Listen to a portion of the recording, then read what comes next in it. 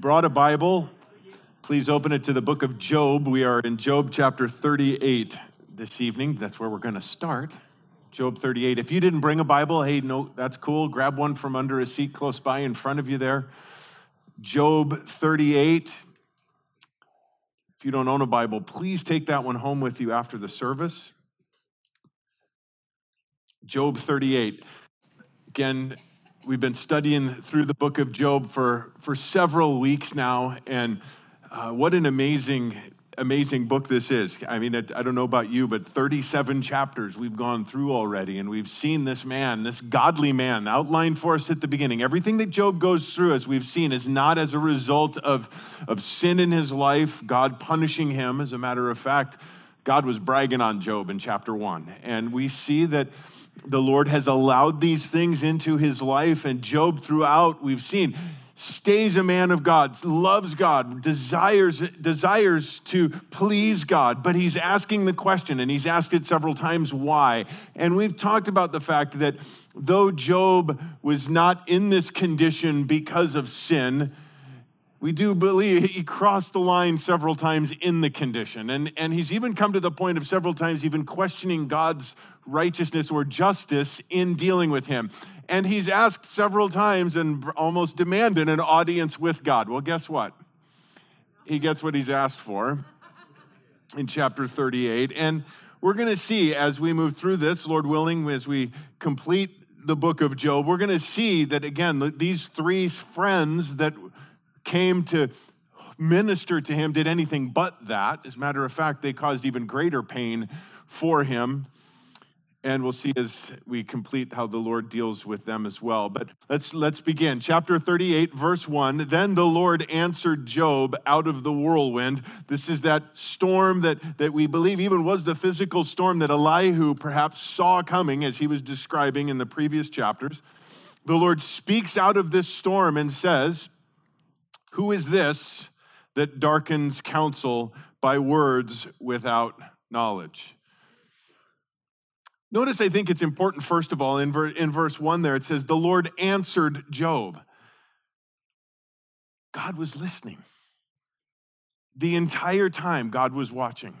The entire time, God was aware of everything that was going on. Though Job didn't realize it, though Job felt that he was abandoned by God, though Job was crying out, even saying, where is my defense? Where is somebody that will be my mediator? Thinking that God has completely abandoned him. Not one time did God take his eyes off of Job.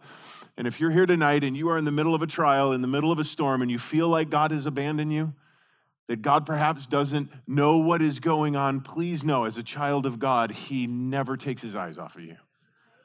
He knows everything that you're going through. He is always seeing. He is always listening. The question comes, who is this that darkens counsel by words, note, without knowledge? Guys, God is all-knowing.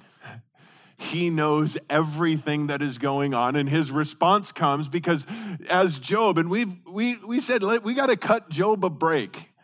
Some of the things that he said as we were going through this, we're like, yeah, but understand where Job is. And when we put ourselves in his sandals, in his position, we can understand that. But understand as God responds now, God is the one with all of the knowledge.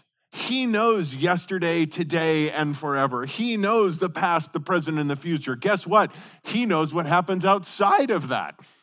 God isn't bound by time. God isn't bound by the things that we are. God isn't bound by the limitations that we are. He knows everything. He is eternal. And so the question comes to him, and it steps up here, and God is going to go through this, and we're going to see there are numerous questions that God asks Job to kind of to set everything up for where we finish. He says, now gird up your loins like a man, and I will ask, and you instruct me. Now, I don't know about you, but right now, I'm like, okay, hang on, time out.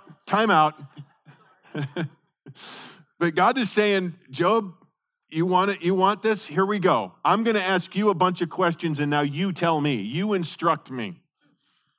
Where were you when I laid the foundation of the earth?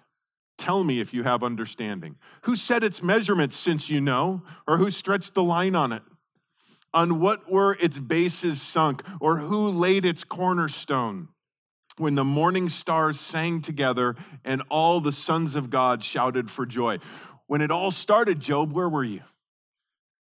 When I spoke it all into existence, when I set the earth perfectly. I don't know if you were here this weekend, if you saw Charlie Campbell's presentation this weekend. Amazing. I could watch that. I watched it 3 times this weekend. I could watch it again right now. Just the things that he brought. But one of the points that he made, if you'll remember, that there are at least 40 different things that if they were off by 1/1,000,000th and some 1/1,000,000th of a millionth of a part, just one little difference, life on this planet could not exist. And God is saying right here, I set it all up that way from the beginning. Where were you, Job? I would encourage you, if you're really like that, if you enjoyed this weekend, or if you weren't here, Google The Privileged Planet and watch it. It's about an hour and a half long. It's a documentary. It's amazing. And it brings up even more stuff like that talks about it. But one of the cool things that I was talking with Jordan out in the lobby beforehand, the cool things in there, it's the most perfect place for you to observe the universe that we are in is planet Earth. In all of the solar system, the most perfect place to observe it all is planet Earth. And the coolest part about that is that's the only place that has people that care about observing the rest of the universe. Think about that for a second. How amazing is that? Just those types of things. And it just continues to go. And God is telling Job, I did all of that. This was all planned. Everything perfectly hanging in the balance. He goes, or who enclosed the sea with doors? When bursting forth, it went out from the womb. When I made a cloud its garment and a thick darkness its swaddling band. And I placed boundaries on it and set bolt and doors. And I said, thus far you shall come, but no farther. And here shall your proud waves stop. Imagine the power. We know the power of water, and we see all of that kind of stuff. It could carve the Grand Canyon in a matter of hours, not billions of years, hours, as the flood waters rushed back out afterwards. But so the power of water, and God is saying, where were you, Job? How did you manage that, to tell these waves to stop here? Have you ever tried to stand up against a wave as it's coming in out in the ocean? I mean, I'm not a big water person, but I remember when I was a kid and all that, or body surfing or doing that kind of stuff when I was younger. How much power do you have over a wave? It's coming in, big wave. Any of you surfers like, oh my gosh, that's way bigger than I thought. Stop. How'd that work for you?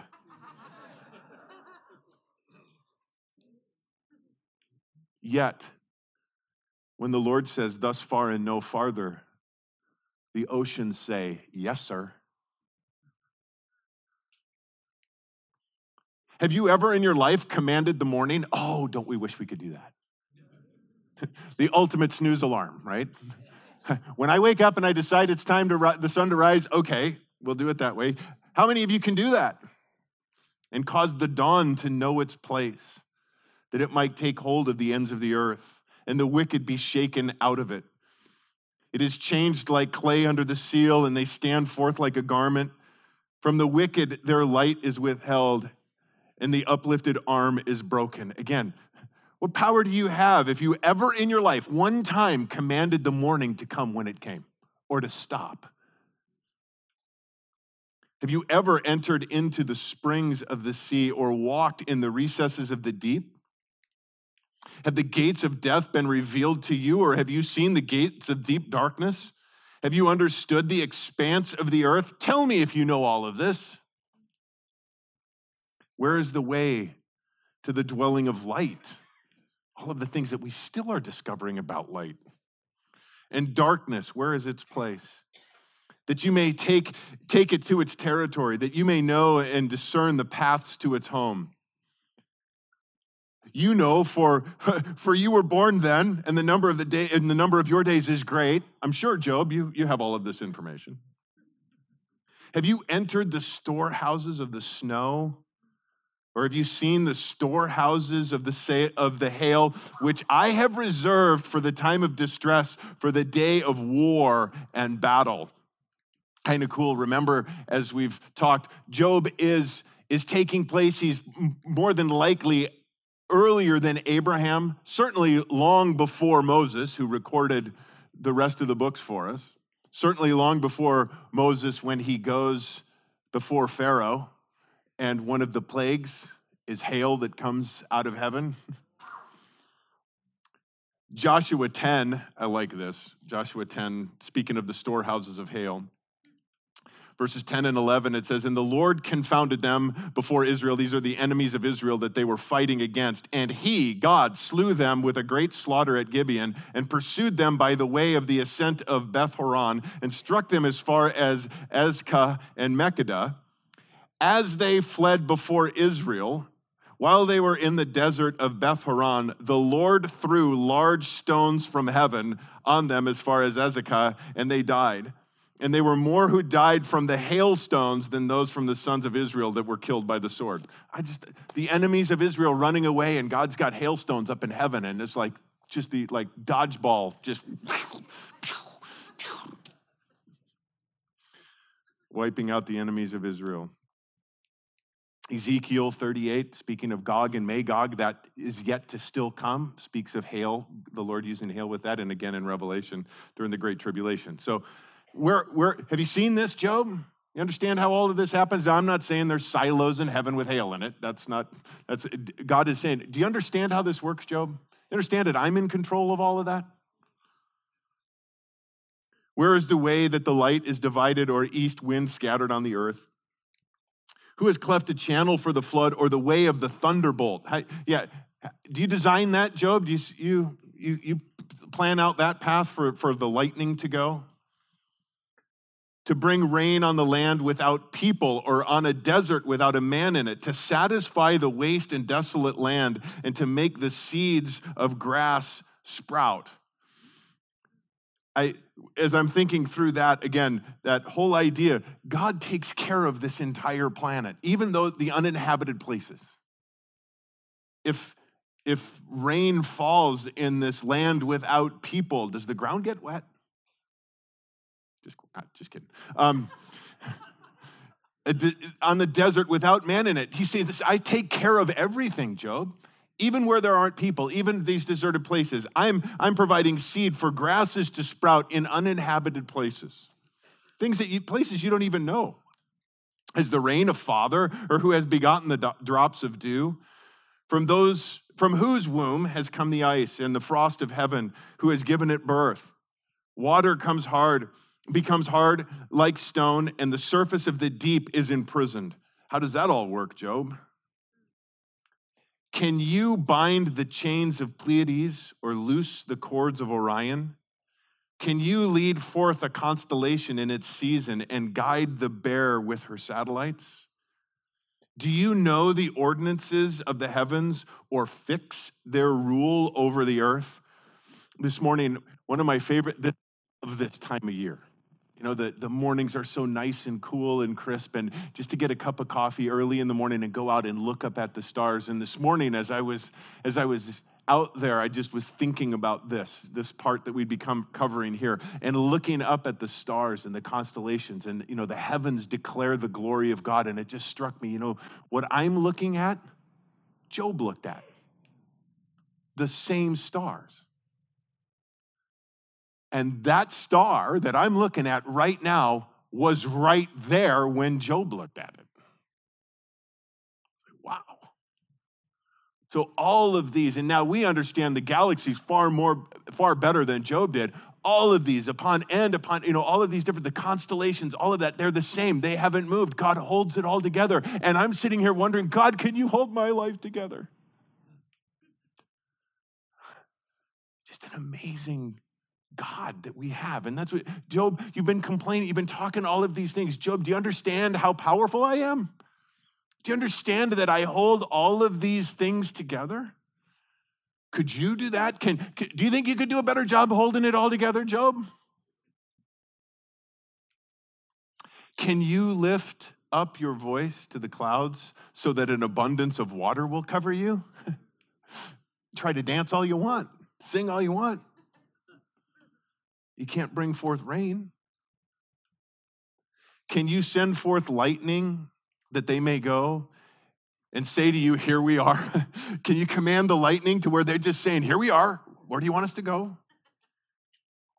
Who has put wisdom in the innermost being? Again, wow, just think of that. In the innermost being, every discovery we make, this verse is like more and more, wow.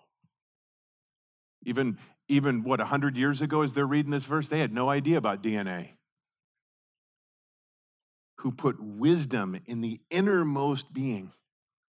The intelligence is, again, this weekend, what a great thing pointed out. The intelligence in the single cell. Unbelievable. Or given understanding to the mind, that 3-pound hunk of flesh in your cranium. Who can count the clouds by wisdom or tip the water jars of heaven when the dust hardens into a mass and the clods stick together? Can you hunt prey for the lion or satisfy the appetite of the young lion when they crouch in their dens and lie in wait in their lair? Who prepares for the raven its nourishment when its young cry to God and wander without food? He starts moving into nature now, talking about different animals. How much of this do you understand? And we can look at some of these things and say, okay, yeah, we understand a whole lot more about these things than Job did, yet still the same questions are, yeah, but we have no control over any of that. Do you know the time the mountain goats give birth?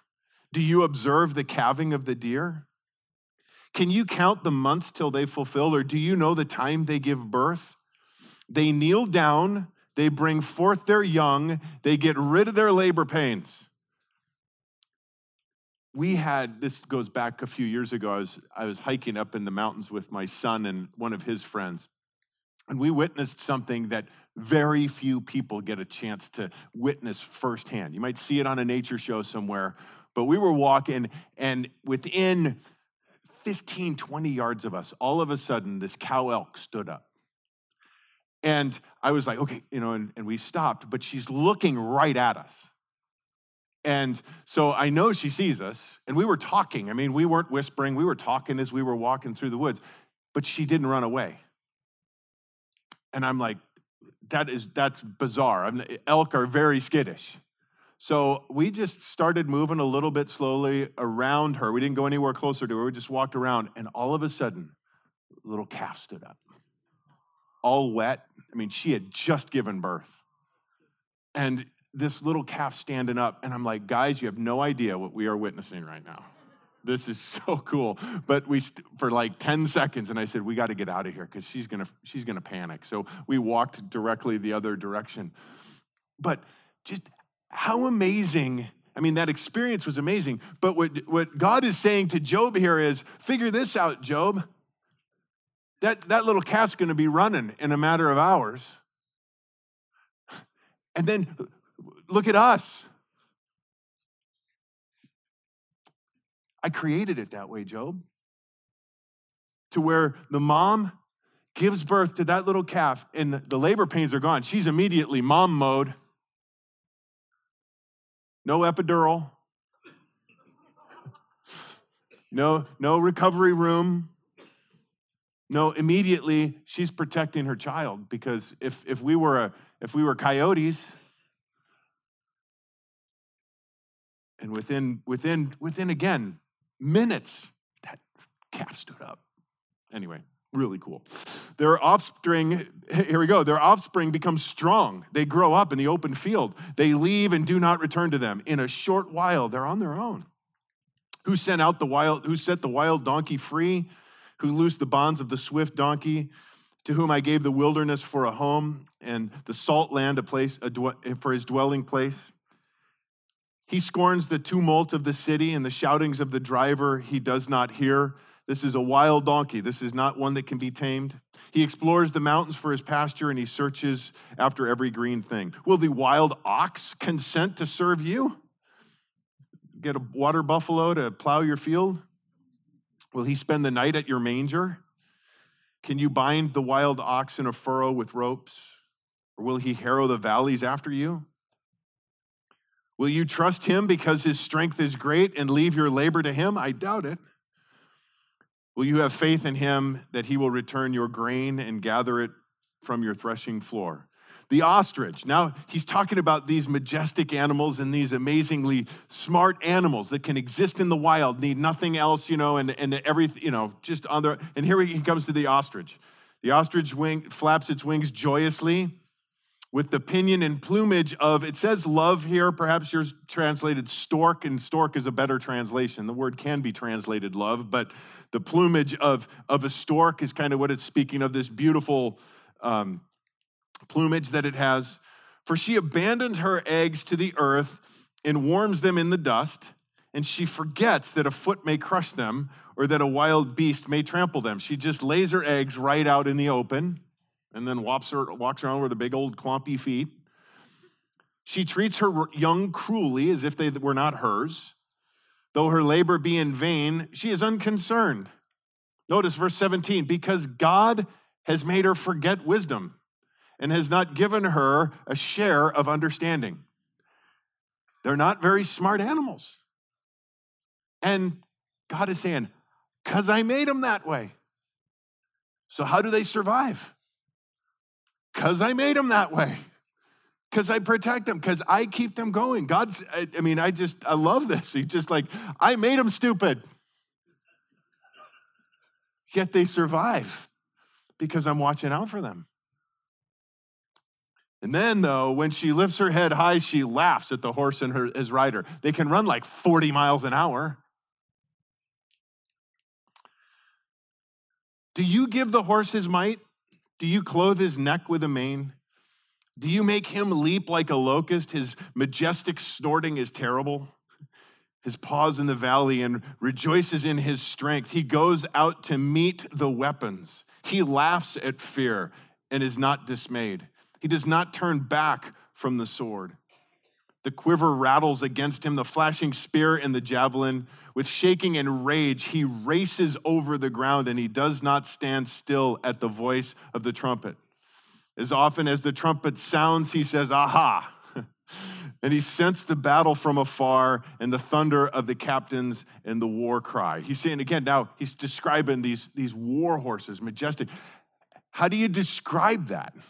An animal that you can get on and you can go into war and they rush right into war. They don't see all the carnage. They don't hear all the chaos and all the craziness and say, I'm out of here. They charge right into it.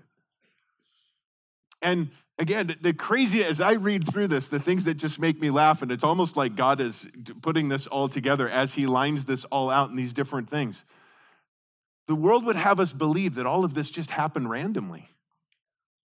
That we all came from the same pond of goo, and some of us became like us, others became dumb like ostriches, and others became like these mighty war horses, and it all just happened like real. I know it's crazy, but wow. Is it by your understanding that the hawk soars, stretching its wings towards the south? I mean, the migration, that's another thing that is, again, it has to have a designer. The migratory patterns, especially of certain birds. I was reading one, I printed off the article. We don't have time to read all the way through it, but there's one bird in particular that they were talking about it's born in Alaska. That's where the eggs are laid and they're born and they're hatched. Right after a certain period of time, before those birds can still yet fly, the parents take off to Hawaii. They fly from Alaska to Hawaii. The birds yet, they have to eat just the right amount of food to put on the right amount of weight to provide exactly the right amount of fuel to make it to Hawaii. The incredible thing is, and again, all of this science that's done on it is they don't have enough fuel. So they have to catch the right currents. And they have to do all of this right stuff. And all the time, because the winds are changing and all this kind of stuff, they have to constantly be making course corrections or they'll miss Hawaii. And there is nothing that they follow while they're flying. It's just open ocean. and they don't ever stop flying, so they fly sometimes at night. And they make it to Hawaii. Crazy chance, right? I mean, wow. Evolution, survival of the fittest. Tell me, Job, did you program that tiny little bird brain to do that? You know, it's amazing when you think of stuff like that. Being called a bird brain's not that bad a deal. Anyway. Is it at your command that the eagle mounts up and makes its nest on high? And again, to see where eagles make their nests, just crazy. Again, way up on the cliffs. On the cliff, he dwells and lodges up on the rocky crag, an inaccessible place. From there, he spies out food. His eyes see from afar. His young ones also suck up blood, and where the slain are, there is he. Where were you with all of that, Job? You understand all of that? You control all of that? Then the Lord said to Job, will the fault finder contend with the Almighty? Let him who reproves God answer it. Up to this point, Job has just been, and so God's going to take a breath and allow him to answer, and here's Job's response. Then Job answered the Lord and said, behold, I am insignificant. What can I reply to you? I lay my hand over my mouth. Once I have spoken, and I will not answer, even twice, and I will add nothing more. What else could he say? What else could you? I find it fascinating how some people in their arrogance say, God, one day when I get it, if there is a God, he's got a lot of explaining to do, and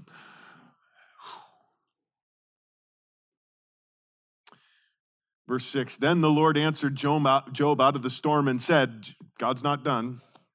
Now gird up your loins like a man. I will ask and you instruct me. Will you really annul my judgment?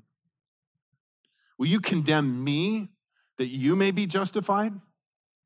All of these questions, again, this isn't fair, God. This isn't right, God. This isn't, why am I going through this type of thing? And God is saying to that, are you going to condemn me so that you can be justified in your questioning these things?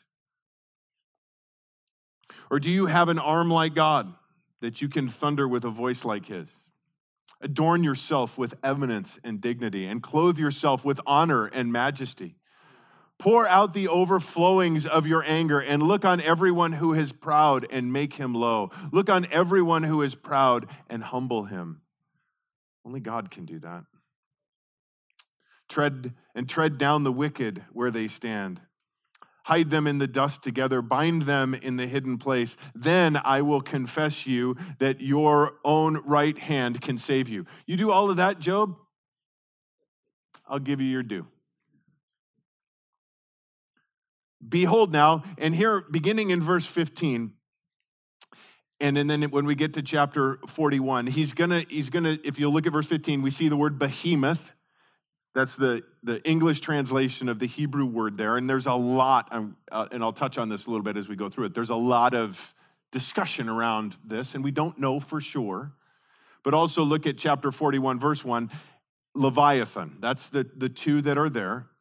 And we're going to see as he describes them, to me, it doesn't make a whole lot of sense when we try to say, okay, it must be this animal that we know of today. I don't think either one of these can be described as animals that we would know of today. But the important thing as we start, notice is he says, behold now behemoth, which I made as well as you. So we're not talking about mythical creatures. We're talking about created creatures.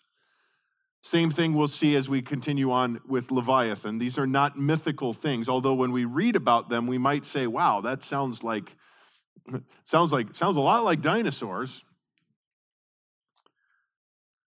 He eats grass like an ox. Behold now his strength in his loins and his power in the muscles of his belly. Some believe because of the description right here that he's referring to a hippopotamus or an elephant. something along those lines, but I don't know how you can keep reading and get that. Verse 17, he bends his tail like a cedar, big, huge tree. Have you seen a tail of a hippo? Hardly a cedar. The sinews of his thighs are knit together. His bones are tubes of bronze. His limbs are like bars of iron.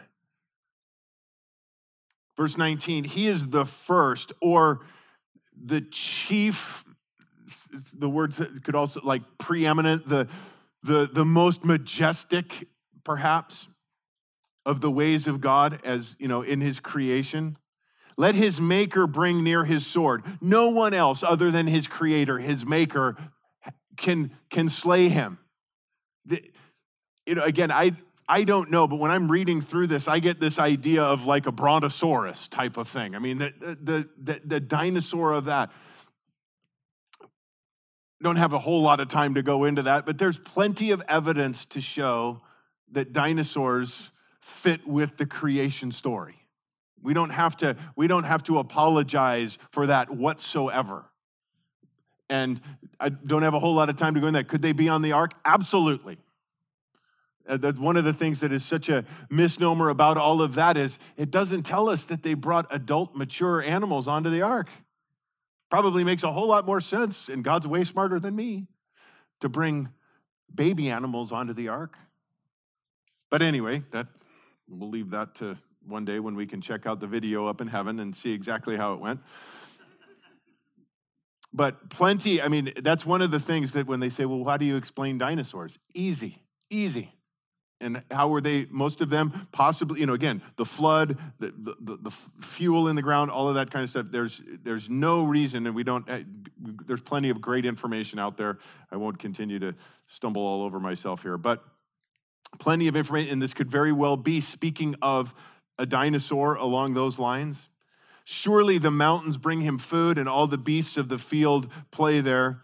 Under the lotus plants he lies down, in the covert of the reeds and the marsh. The lotus plants cover him with shade, and the willows of the brooks surround him. If the rivers rage, he's not alarmed. He's confident, though the river rushes into his mouth, the Jordan River. Can anyone capture him when he is on his watch, when he's paying attention? Are you going to sneak up behind him and catch him? Even if it was a hippopotamus, again, Job, you going to sneak up and wrestle a hippo to the ground? With barbs, can anyone pierce his nose? Again, I believe, speaking of a much more massive creature.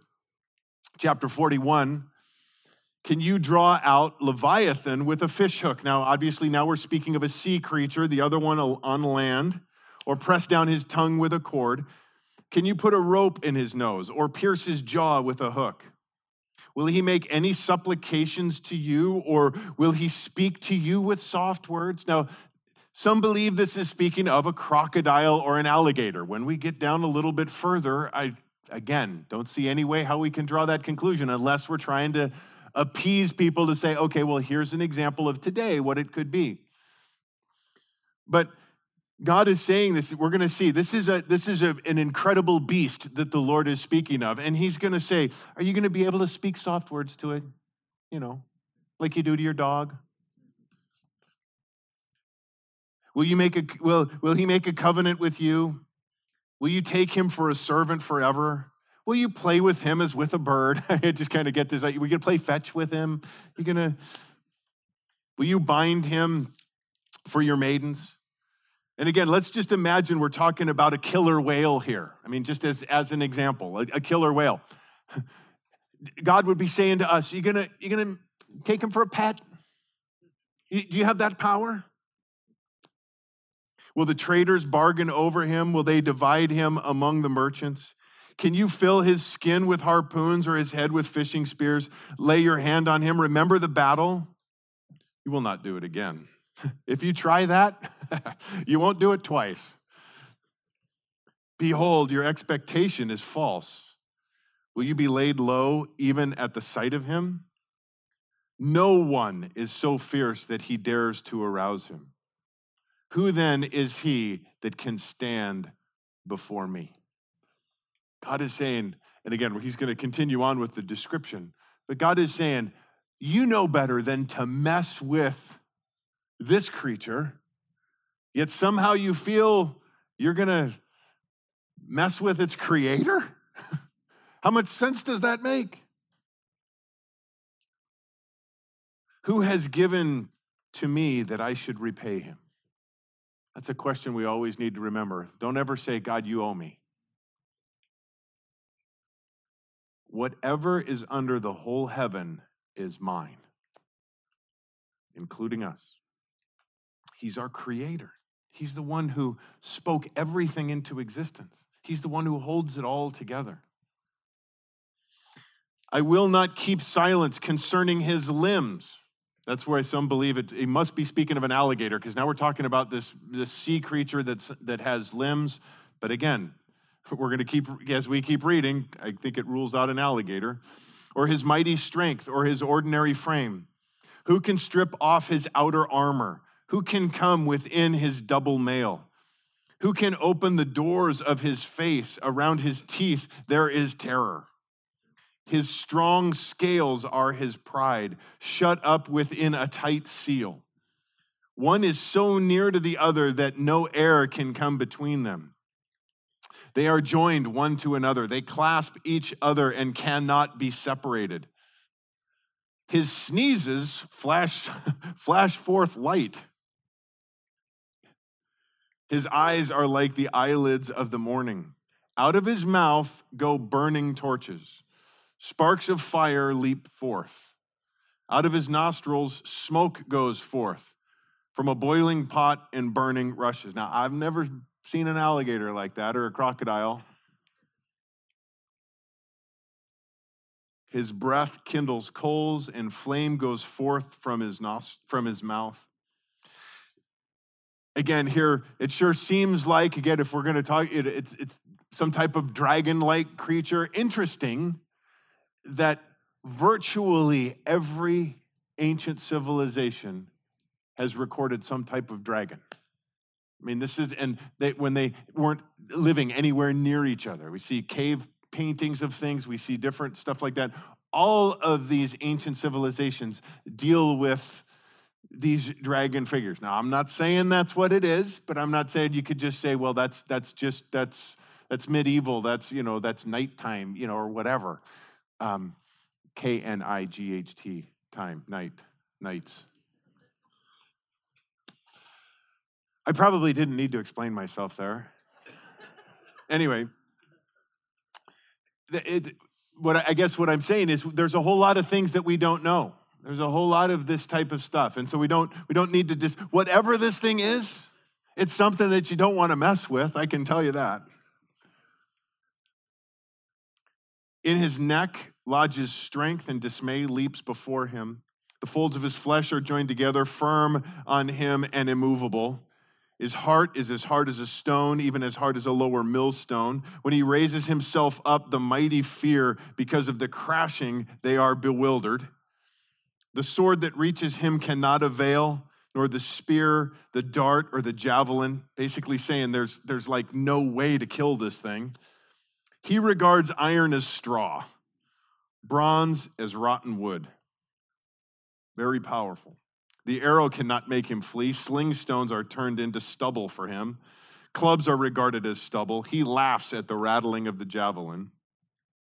His underparts are like sharp potsherds. He spreads out like the threshing sledge of the mire. He makes the depths boil like a pot. He makes the sea like a jar of ointment. Behind him, he makes a wake to shine. One would think the deep to be gray-haired. Nothing on earth is like him. But notice, one made without fear. Again, created, not a mythical creature, but a created creature. And there is nothing on earth like him. He who looks on everything that is high, he is king over all the sons of pride. Bottom line, again, what God is laying out here is these creatures that though you and I don't know them, Job obviously knew them very well, knew exactly what God was talking about. And he's saying, you can't control these things. You can't harness these things. Yet these are creatures completely under my control, Job. They're my creation. Chapter 42. Then Job answered the Lord and said, I know that you can do all things, and that no purpose of yours can be thwarted. Who is this that hides counsel without knowledge? Therefore, I have declared that which I did not understand, things too wonderful for me, which I did not know. Hear now, and I will speak. I will ask you, and you instruct me. I've heard of you by the hearing of the ear, but now my eyes see you. Therefore, I retract and I repent in dust and ashes. There's so much in this that's so amazing. But we see, and we talked of this before at the beginning, and we've mentioned it several times through, God never tells Job why he went through everything that he did. It wasn't about gaining an understanding of those things. It was about God revealing himself to Job. And in the end, and we see this in through his response, is like, that's enough. That's enough. Now that I know you more. Now that I know that you're there. It's almost like Job can say, okay, now that I know that you're with me, nothing else matters. I know that you can do all things. That no purpose of yours can be thwarted. Nothing can come against God's plans. Nothing. He is all powerful. He is the one. And when he is faced with all of these things, he totally gets what God is saying to him. And he's saying, I have declared things, and I didn't understand. Things too wonderful for me. Interesting choice of words. Wonderful. The stuff that is going on in my life, the things that you've allowed, the things that but because God, I understand you're over it all. And you're all powerful. These things are far too wonderful, far too beyond me. I didn't know what I was talking about. Now, Lord, I'll ask you. And the way that it's written in the Hebrew, there is an idea of a please instruct me, not a I'll ask you and you instruct me. No, I think he's learned his lesson. I'll simply ask and you instruct me. Prior to this, I had heard of you. We know Job was a godly man. He knew the Lord and he served the Lord. He was a godly man. But now he says, now I see you. And the idea is a continual seeing, not physically. We don't believe that he appeared in the storm, but the idea again. Now I see. Now I understand more. And because of that, I retract. I take back everything I said and I repent in dust and ashes. Humility, that idea in dust and ashes carries with it the idea of absolute and total humility. It came about, verse 7, after the Lord had spoken these words to Job, that the Lord said to Eliphaz the Temanite, this is friend number 1, my wrath is kindled against you and against your 2 friends. Now, obviously, they've been standing around listening to this whole thing, hearing the same things as Job, and no doubt shaking in their tunics just like him. But now, God turns his attention to them. Kindled against you and your 2 friends. Because, note, you have not spoken of me what is right as my servant Job has. You have not spoken of me what is right. That word, interesting. You do a word search on that, it's got a lot of different meanings, but it carries with it the idea of something that is established, something that is determined, something that is fixed. You haven't spoken right about me because there's certain things about me that never change. I'm the same yesterday, today, and forever. I don't waver. God doesn't like being misrepresented.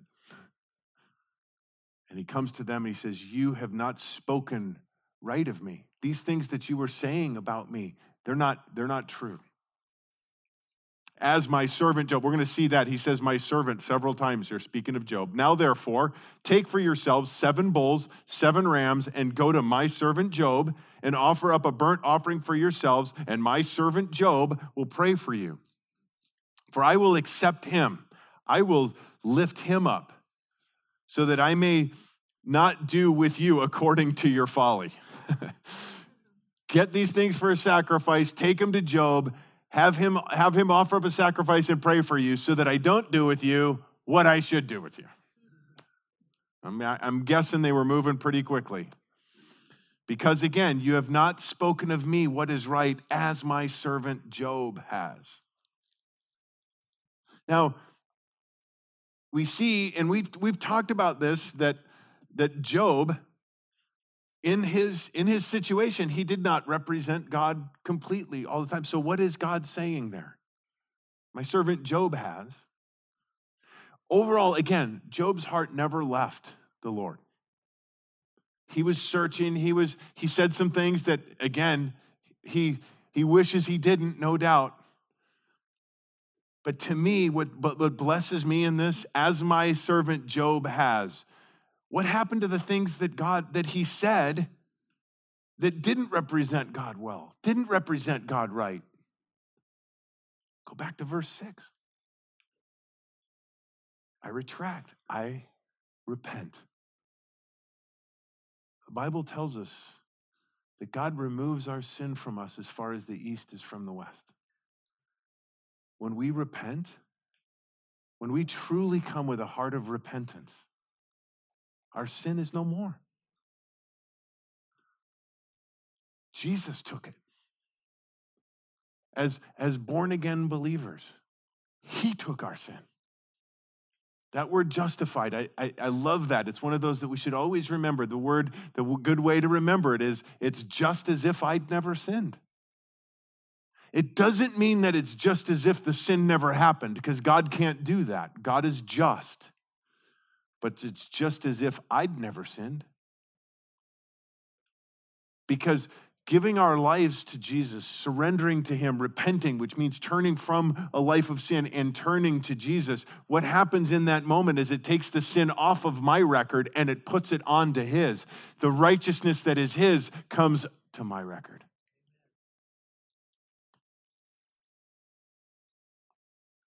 Verse 9, so Eliphaz the Temanite, Bildad the Shuhite, and Zophar the Naamathite went and did as the Lord told them. I would guess so. And the Lord accepted Job. Verse 10, the Lord restored the fortunes of Job when he prayed for his friends. Notice, and this isn't a small thing, guys. The Lord restored the fortunes of Job when he prayed for his friends, not the Lord restored the fortunes of Job and then he prayed for his friends.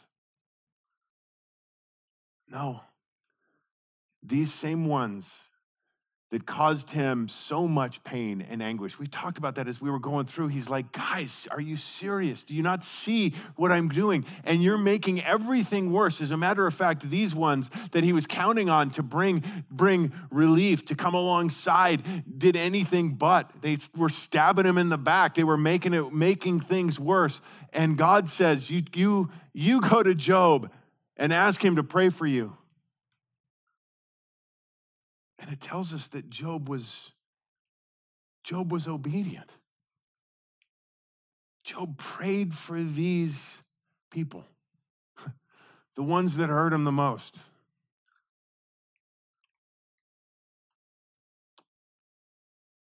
Now, what this is not saying is pray for your enemies and God's going to make everything right in your life.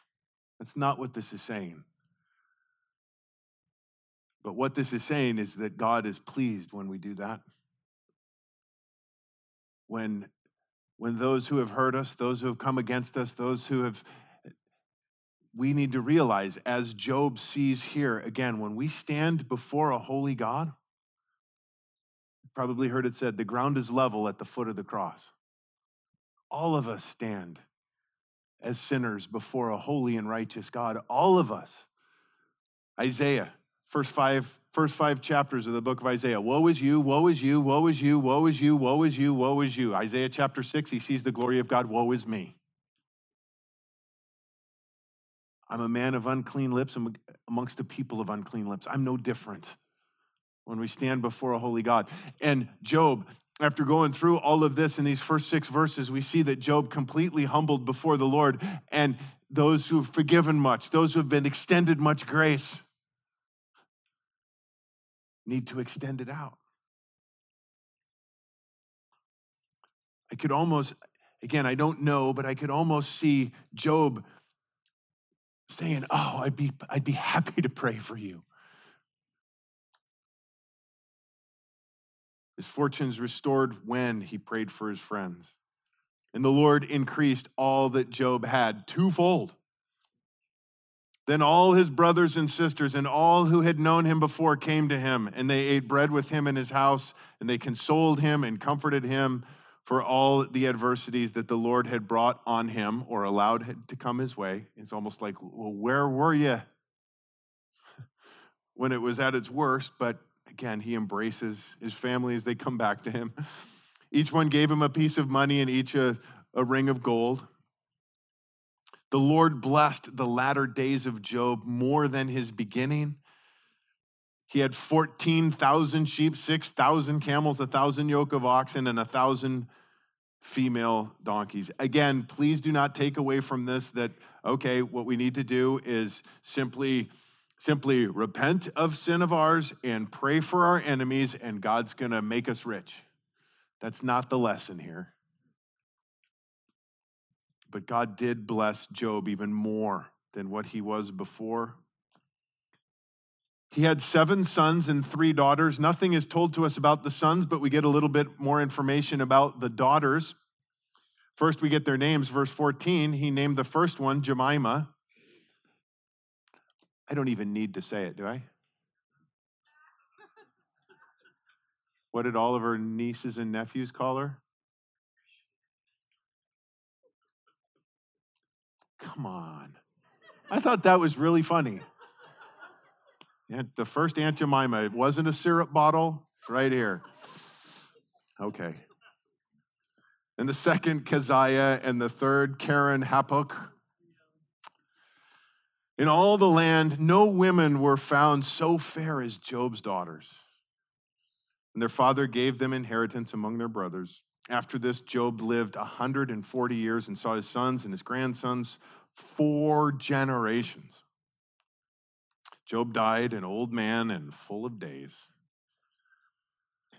I guess in just a minute, I hope that if you're going through a trial, a difficulty, a storm right now, or if you're not, know that one will come.